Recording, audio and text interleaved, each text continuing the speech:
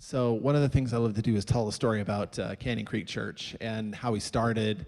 I mean, we're fairly new. I mean, we've been around for just a little over 4 years as Canyon Creek Church. And when I first came to this church and met the few people that were kind of holding it all up and super committed, really missional, they all impressed me, but the two people that impressed me so much were my friends Weston and Allison Stover. And Weston and Allison, if you got to know them, it was because you've been here for over 3 years. They transitioned to become missionaries to Africa. And they're one of the people that, when they sensed the call of God rest on their lives, they didn't just acknowledge that the calling was there. They actually made steps toward that calling, and that impressed me so much that they literally, they were constantly moving in that direction and in obedience to God, and they are making a huge difference. You're going to hear more about that in a moment. But I just wanted to say that, we consider you guys part of our home church, and Weston sent me a text back and he said, yeah, we consider you guys our home church too. And we just love you guys, and we love your family, and we just believe big, big things for you. And it's really my pleasure to introduce to you someone who used to host services here before I spoke, and now I get to host the service and then pass it off to Weston. So give Weston a big hand and come on up. Allison, if you want to come up too, you sure can. No? Okay. All right, Weston. Thanks. Appreciate it. Great to have you, man. This is my friend. Morning. My name is Weston. Allison's right here. She missed the introduction of the last message or the last service because she was hanging out in the car where she likes to hang out by herself. No, the baby was sleeping, so that's why she was out there. But we're so grateful to be back. So thanks for having us back and having us in this weekend because this is home to us. I mean, I was part of this church for 10 years. And this is the first church that I came to after I started following Jesus. It was the first church that we came to as a married couple. And so we have so many roots and so many memories in this place it's exciting to be back. We're missionaries to Mozambique, and when we first got to Mozambique a few years ago, we were started to make relationships with pastors in the country, and one pastor invited us to his church one Sunday. The problem was that he wasn't going to be at church on Sunday. He was out of town on a trip, and so he told his wife, hey, look out for the Stovers, Weston and Allison. They're the new missionaries. They're going to be there, and make them feel welcome. So we went, and as is custom in Mozambique, when a missionary shows up at your service, they usually give him a couple minutes to stand up and greet the church. And so we did that, and then that night he got home from his trip, and he asked his wife, he said, hey, did you see the Stovers there? And she said, oh yeah. She said, Weston was there. He got up and he greeted the church. It was great. And she's like, but I don't think Allison was there. But Weston did bring his daughter.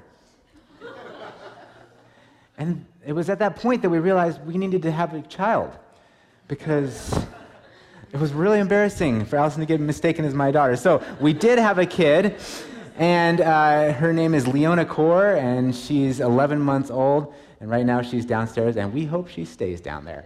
But we'll see. So she's wonderful. We're excited for her to grow up in Africa. If you don't know where Mozambique is, I threw a map up on the screen for you. It's in Africa, okay? And most of Africa is this kind of off-white color, but luckily Mozambique is red, and so it's easy to spot on the world. Okay, we're down there in the lower right-hand corner. We live in a city of 4 million people. It's the capital city of Maputo, and when we transitioned from here to there, we loved here, and when I was just like, I'm going to die. 4 million people is 4 million people too many. And so, but God has just grown our hearts for that city. We love it. We love living there. We wouldn't trade it. And there's a lot of good things about it. There's a lot of good things about the country in general. It's Portuguese speaking, and so in Portuguese, they call it a terra da boa gente, which means the land of the good people. And we think it's true. We think Mozambicans are wonderful. And it is a beautiful place. It is an extensive country. It's right on the Indian Ocean there, if you saw that. And the coastline as long as the west coast of the United States. So it looks small on a map, it's big, but for all that Mozambique has going for it, it also has a lot against it right now. It's a former communist country, which really took a toll on the different faiths that were present in the country. If you look at the flag, actually, they're formerly communist, like I said, and so they've actually renounced communism, but the flag still has the Marxist star there, and in many ways, it still operates like a communist nation. They declared independence in the mid-'70s, okay? And since the mid-'70s, one president after another has just plundered the country, totally robbed all the wealth from the people, and so it is billions and billions of dollars in debt. And a couple of years ago, all of the international financiers started pulling their investments out of Mozambique. And so the people are really, from an economic sense, really kind of hopeless there. And then since the time of independence in the 70s until the mid-90s, so for 20 years, the country was in civil war. And so we're really only 25 years removed from the Civil War, and there's still lots of people who remember the horrors of that time in Mozambique. And there's a lot of healing that needs to happen, and that hasn't happened yet. But all those things, as well as you might have seen in the news, there's been some cyclones that have hit recently. They've kind of combined to make the country the 9th poorest nation in the world, and the 8th most corrupt nation on earth as well. Now, it's no surprise that the world is unjust. That doesn't surprise you, and I realize that, because you know that bad things often happen to good people. And there are people in this church that are some of the best people I know, and yet they've had some of the most difficult trials in their lives. Bad things happen to good people. Good things also often happen to bad people. And I was a WSU Coug, and so if you need proof of this, the Washington Huskies have won the last 6 Apple Cups, okay?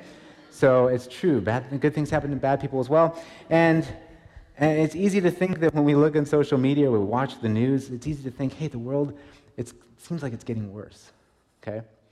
But as we read the scriptures, and we read specifically Paul's letters, we kind of get this idea that the world is kind of cyclical, right? We go through mountaintop moments and we go through valleys, and so maybe the world's not worse than it's ever been, but maybe it's in one of these more unfortunate times.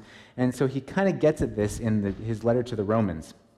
So if you want to turn to Romans chapter 8, we're going to look in there today, and it'll be on the screen as well, but we'll start in verse 18, where he's addressing the Roman believers, the new Roman believers, and he says, "For I consider that the sufferings of this present time," and then we'll stop there.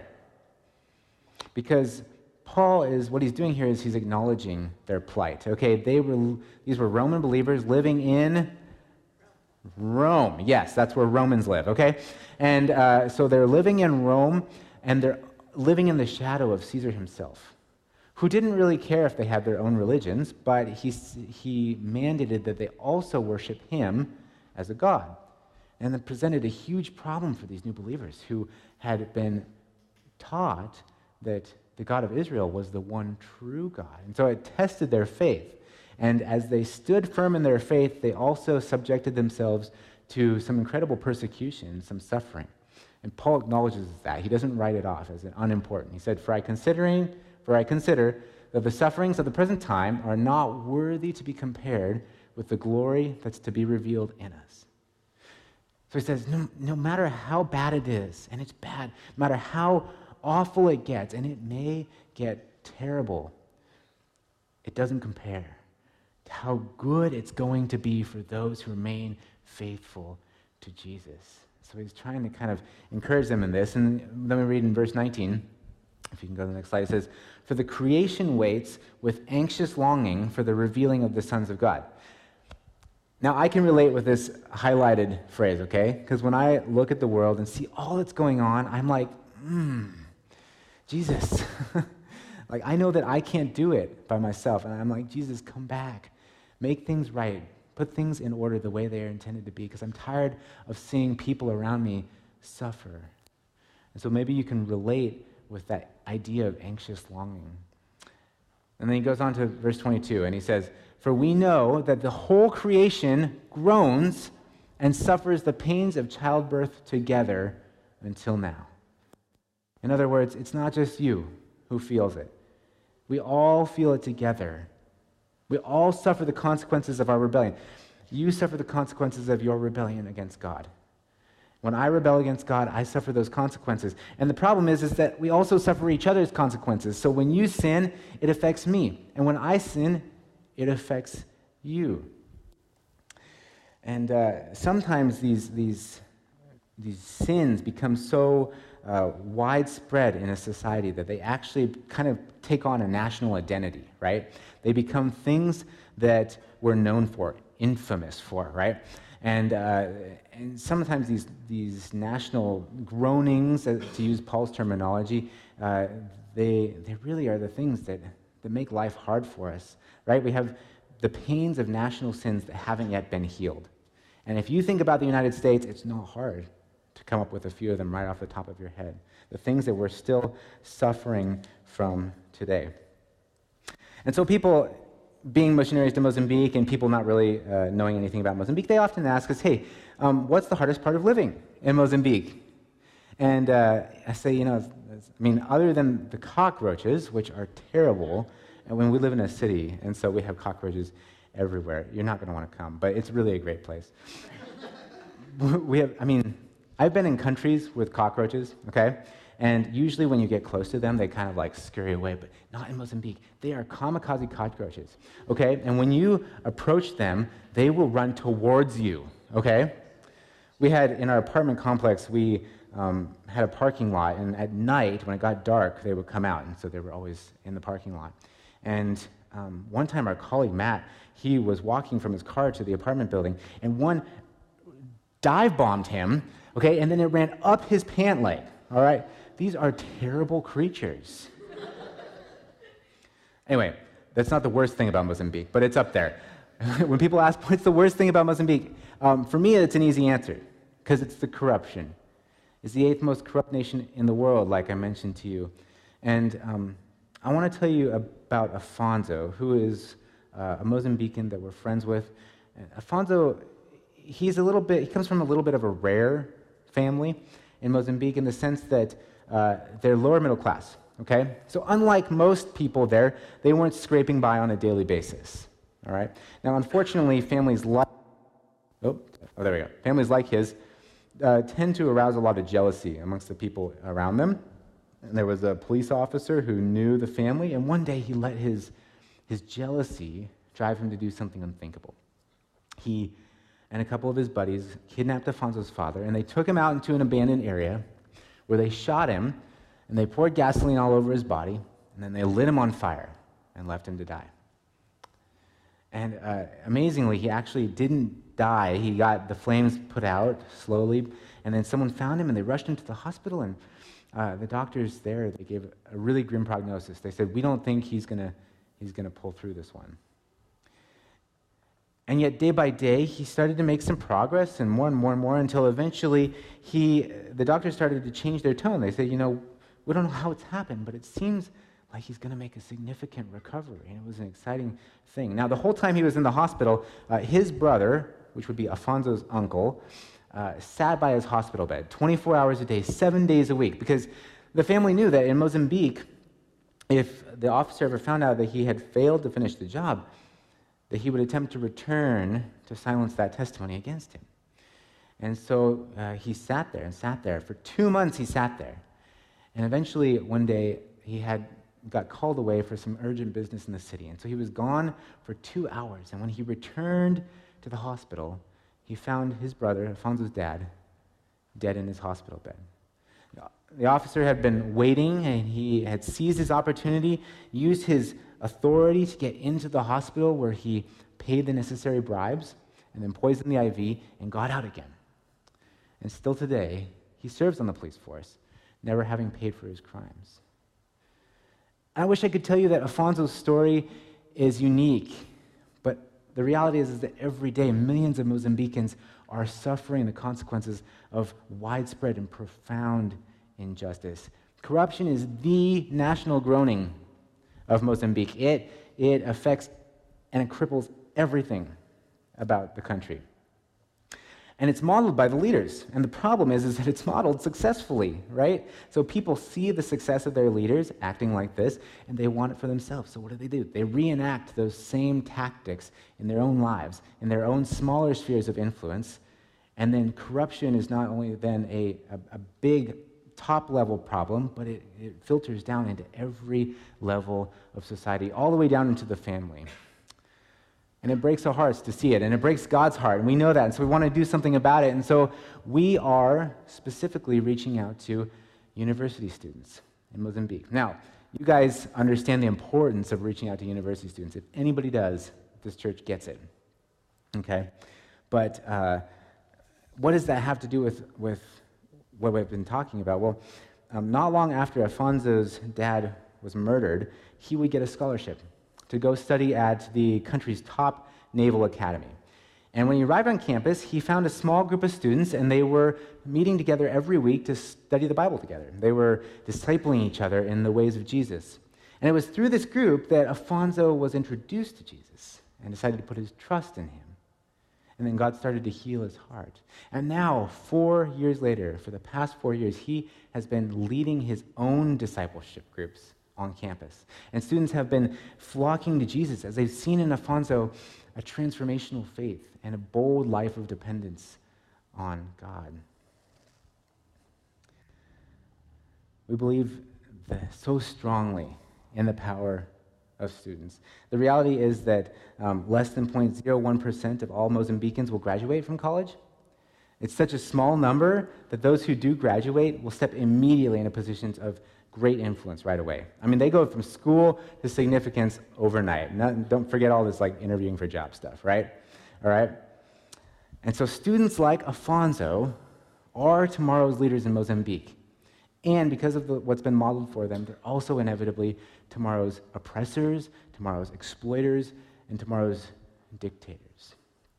Unless Jesus can change their lives. If he can transform their hearts and their minds, if he can reorient their philosophy of leadership and replace it with his own model of servant leadership, then these students may not be the future oppressors of their nation, but they may be the future advocates for their people. We believe that if we can reach students, we can reach Africa.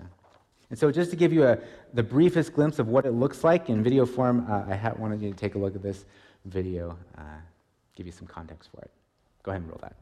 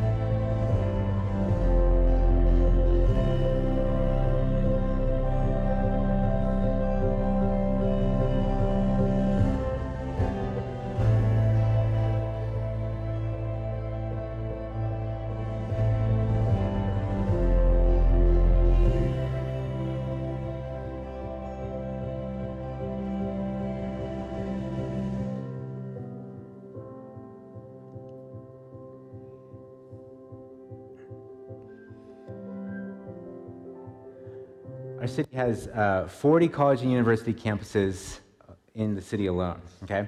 And God's been so faithful. I mean, as students have understood the purpose that Jesus has in their lives, man, they are excited about things. And so as a result, God has allowed us to start discipleship groups on 30 of the 40 campuses so far. And we have a vision that's much bigger than just our city. Okay, we want to reach into every college town in Mozambique. We want to reach into other neighboring African nations, and we need a lot of help to do that. And so we started an internship where we could train Mozambican graduates in college ministry, and we've had a few graduate now from that internship, and we've been able to hire our first 3 indigenous Mozambican staff members, which is awesome, and is really going to take us in the direction that we want to go. And so awesome things are happening, and God's blessing it. And why is it successful? I think it's successful because everybody, all of us in this room and everybody around the world kind of understands this common human condition, right? You understand the thing that Paul is talking about in his letters. He talks about anxious longing, and he talks about pain and suffering and groaning. But both in Afonso's story and in Paul's letter, we see a cure, kind of a cure for our gnawing dissatisfaction with the world. And it's this very antidote that God has been spreading amongst the students in Mozambique. And so what is it? What is the antidote? Well, Paul gives it a name, and he calls it something very specific. He calls it the revealing of the sons of God. Okay? In this chapter, Paul, he's looking ahead towards the very end, right? He's looking towards the renewal of creation, the restoration of all things, the coming of the Lord Jesus. But I think if we were to think that this only really applied to the end, we'd really be missing out. And we'd probably just sit by idly and wait for it. And I think that would be a tragedy. And I think there's a reason that Paul didn't call it something else. He didn't say the cure was the return of the Lord, right? You might think that would be a logical one. But he didn't call it that. He didn't say that the cure is the resurrection of the saints. He said the cure is the revealing of the sons of God. Not something that could only be attributed to a distant future reality, but something that could be attributed to us right now. Because I'm a son of God, and I have the Spirit of God within me, and as a result, isn't there something that I can do now to begin to reveal Jesus to people before he returns in the flesh? And I think there absolutely is. And it's our students who are just walking, breathing, living cures in their country that are making it so successful. I want to tell you a story a bit about Leona's birth. So if you get queasy, you can hit the restrooms now. But anyway, Allison, she was late. Allison ended up having to get induced. And so from the beginning of the induction until the moment when Leona was born, it was 45 hours long. So it was a long one. And Allison had wanted to have a natural birth if possible, and I supported that. I was like, you get them. But I was also a little skeptical because, I didn't know a ton about birth. I didn't know a ton about natural birth. But I thought of other natural things I know about, and if it's anything like natural peanut butter, it's going to be disgusting. Okay? And I was like, I hate natural peanut butter. So, here's the thing, it was nasty, right? Because 2 days of intense back labor, man, I was like, she was in pain. I thought I was like losing my wife, right? And so eventually she asked for the epidural. And as they begin to... She was like 10 pounds, okay? She was, yeah. Allison would like you to know that she was like 10 pounds. She was like a baby elephant. And anyway, so she got the epidural, and as they started administering the medicine, it was crazy. Because I began to watch as visibly her pain and her groaning and her suffering began to dissipate before my eyes.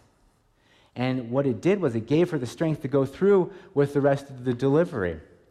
And I'm watching this and I'm thinking, this isn't just about birth. Aren't we, as the people of the Spirit of God, also supposed to be like this epidural? All right? I mean, think about it. Paul uses this language in his letter. He says, all of creation is groaning as in the pains of childbirth. Now, I don't know how Paul knew about the pains of childbirth. I'm guessing that because they didn't have hospitals, maybe he had some neighbors that were kind of going through the process at one point and couldn't sleep because of their screaming or something. But anyway, he uses this imagery to describe what we feel towards the world. And I'm thinking, this is what we're called to be, because we can give the world the strength to carry on. We can help the world to make it to the end successfully, to persevere, to finish the race, if and only if we do what's necessary now to help soothe the pains of the world. We can be the salve on the burn. We can be the gauze on the open wound.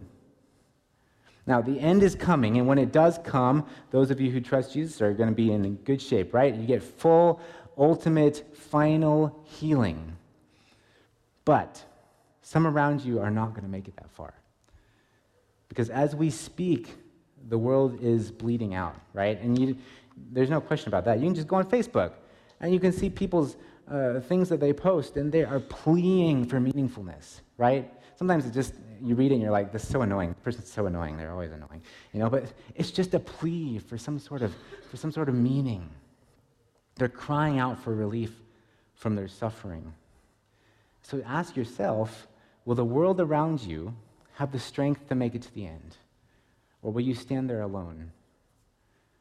I hope you don't, because we are called to be the temporary relief. We're called to be the epidural that sustains the world until Jesus returns. So if you've learned anything in church today, you're called to be an epidural. Okay, let's make it real, all right? So here's a question I want you to consider.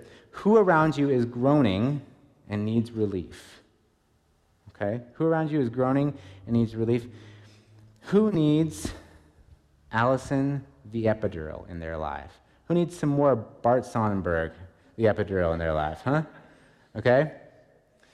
How can you give them a moment of respite from their discomfort? That's all we're asking, a moment of respite, okay? You guys have been talking about crazy makers. I know you're in a sermon series called Crazy Makers, talking about difficult people. And the reality is that some of these people who are suffering are these crazy makers, right?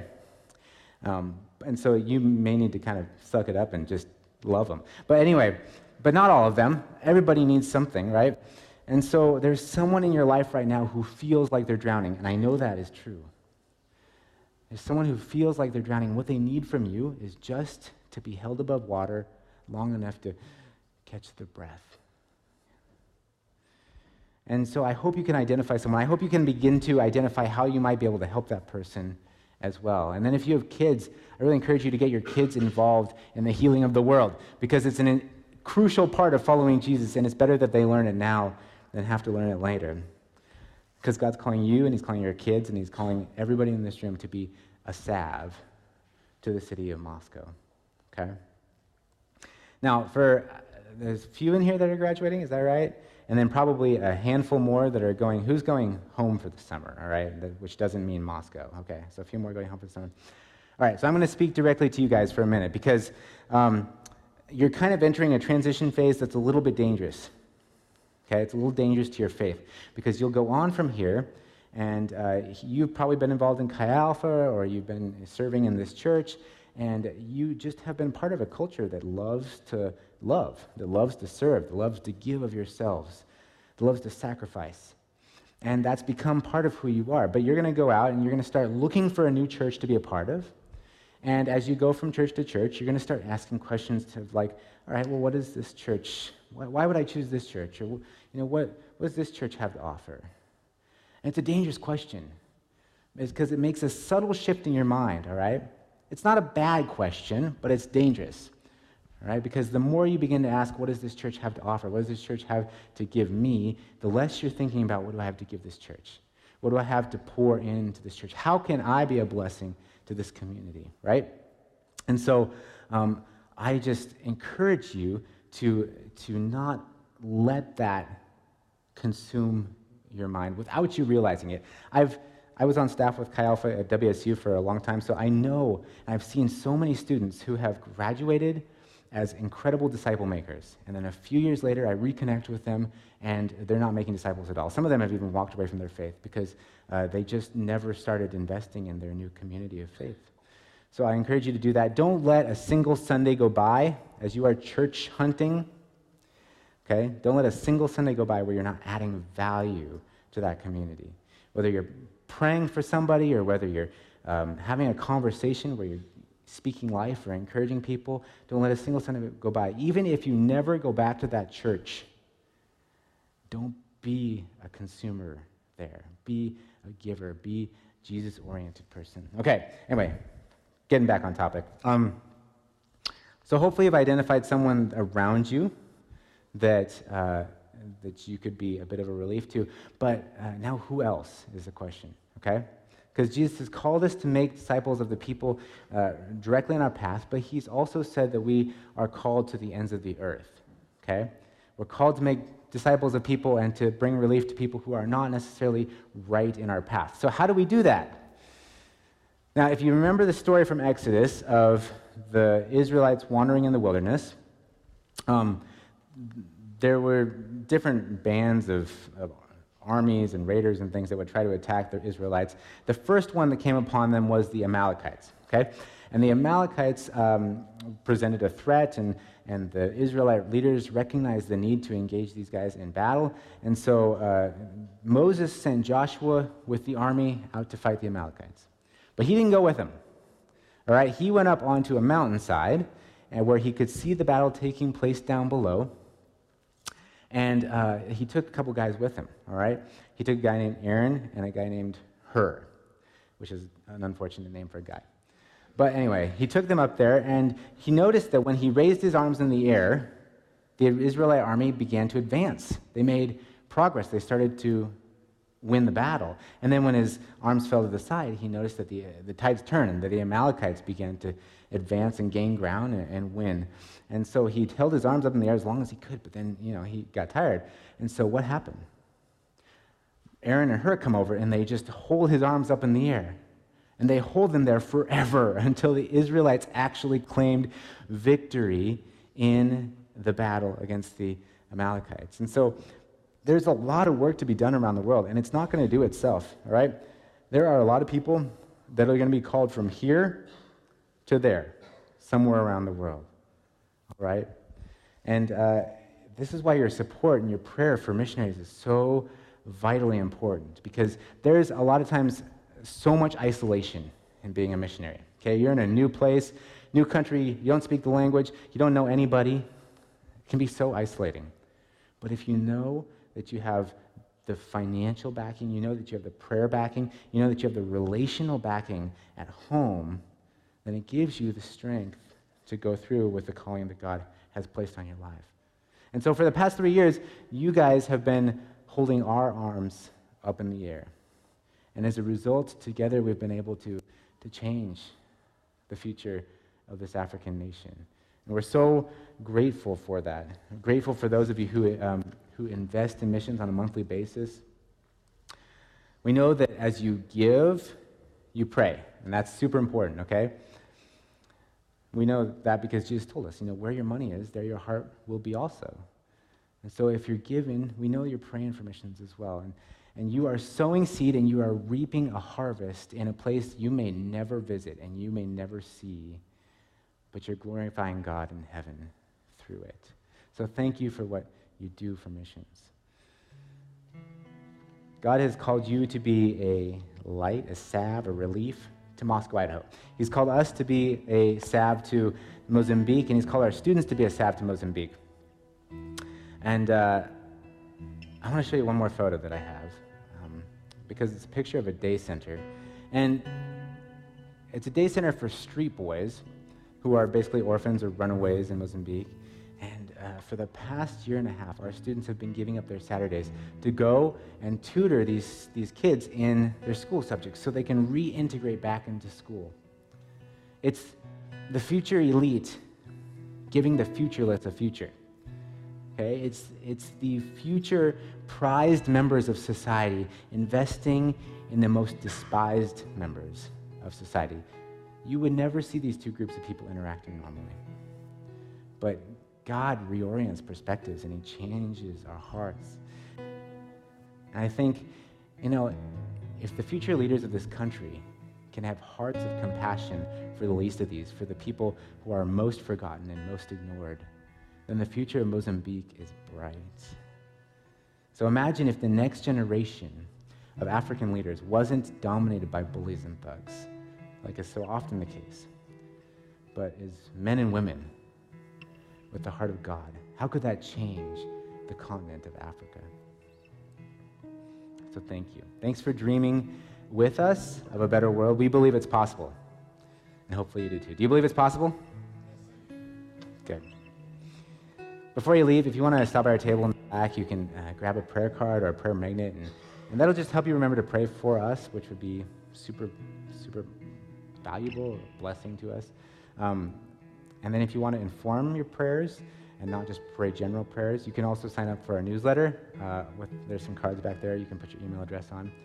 And if you have kids, we believe in the next generation. And so we actually have a separate newsletter that we send just aimed at kids to help grow in them a heart for God's mission around the world.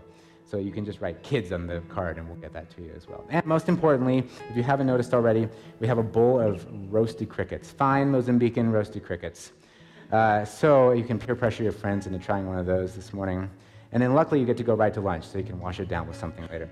But let me pray for you and we're going to be done. And then we can pray for Mozambique together as well. So Jesus, thank you for this church and what this church does, not only in this community, but around the world. And I pray that every person who calls this place home would see themselves as instrumental to the mission of the kingdom of God. And I pray that you would speak today into each heart a specific way that we can stand up and hold up our fellow human being who's made in the image of God. So speak to us today and give us clarity to be able to see who it is that you're calling us to and a way to bless them. And we pray for Mozambique, God, as they suffer through a lot of turmoil, and especially with these recent storms. Pray that you would just hold them up in your right hand like you promised to do, God, and shine your light over them. Fill them with your warmth, God. Would they not only be renewed and healed in a physical sense, but would they be renewed and healed in a spiritual sense as well? Thank you for these students in Mozambique who are sacrificing and giving of themselves to make disciples in their nation. And we pray that they would be multiplied abundantly over and over and over again throughout the generations. In Jesus' name we pray. Amen.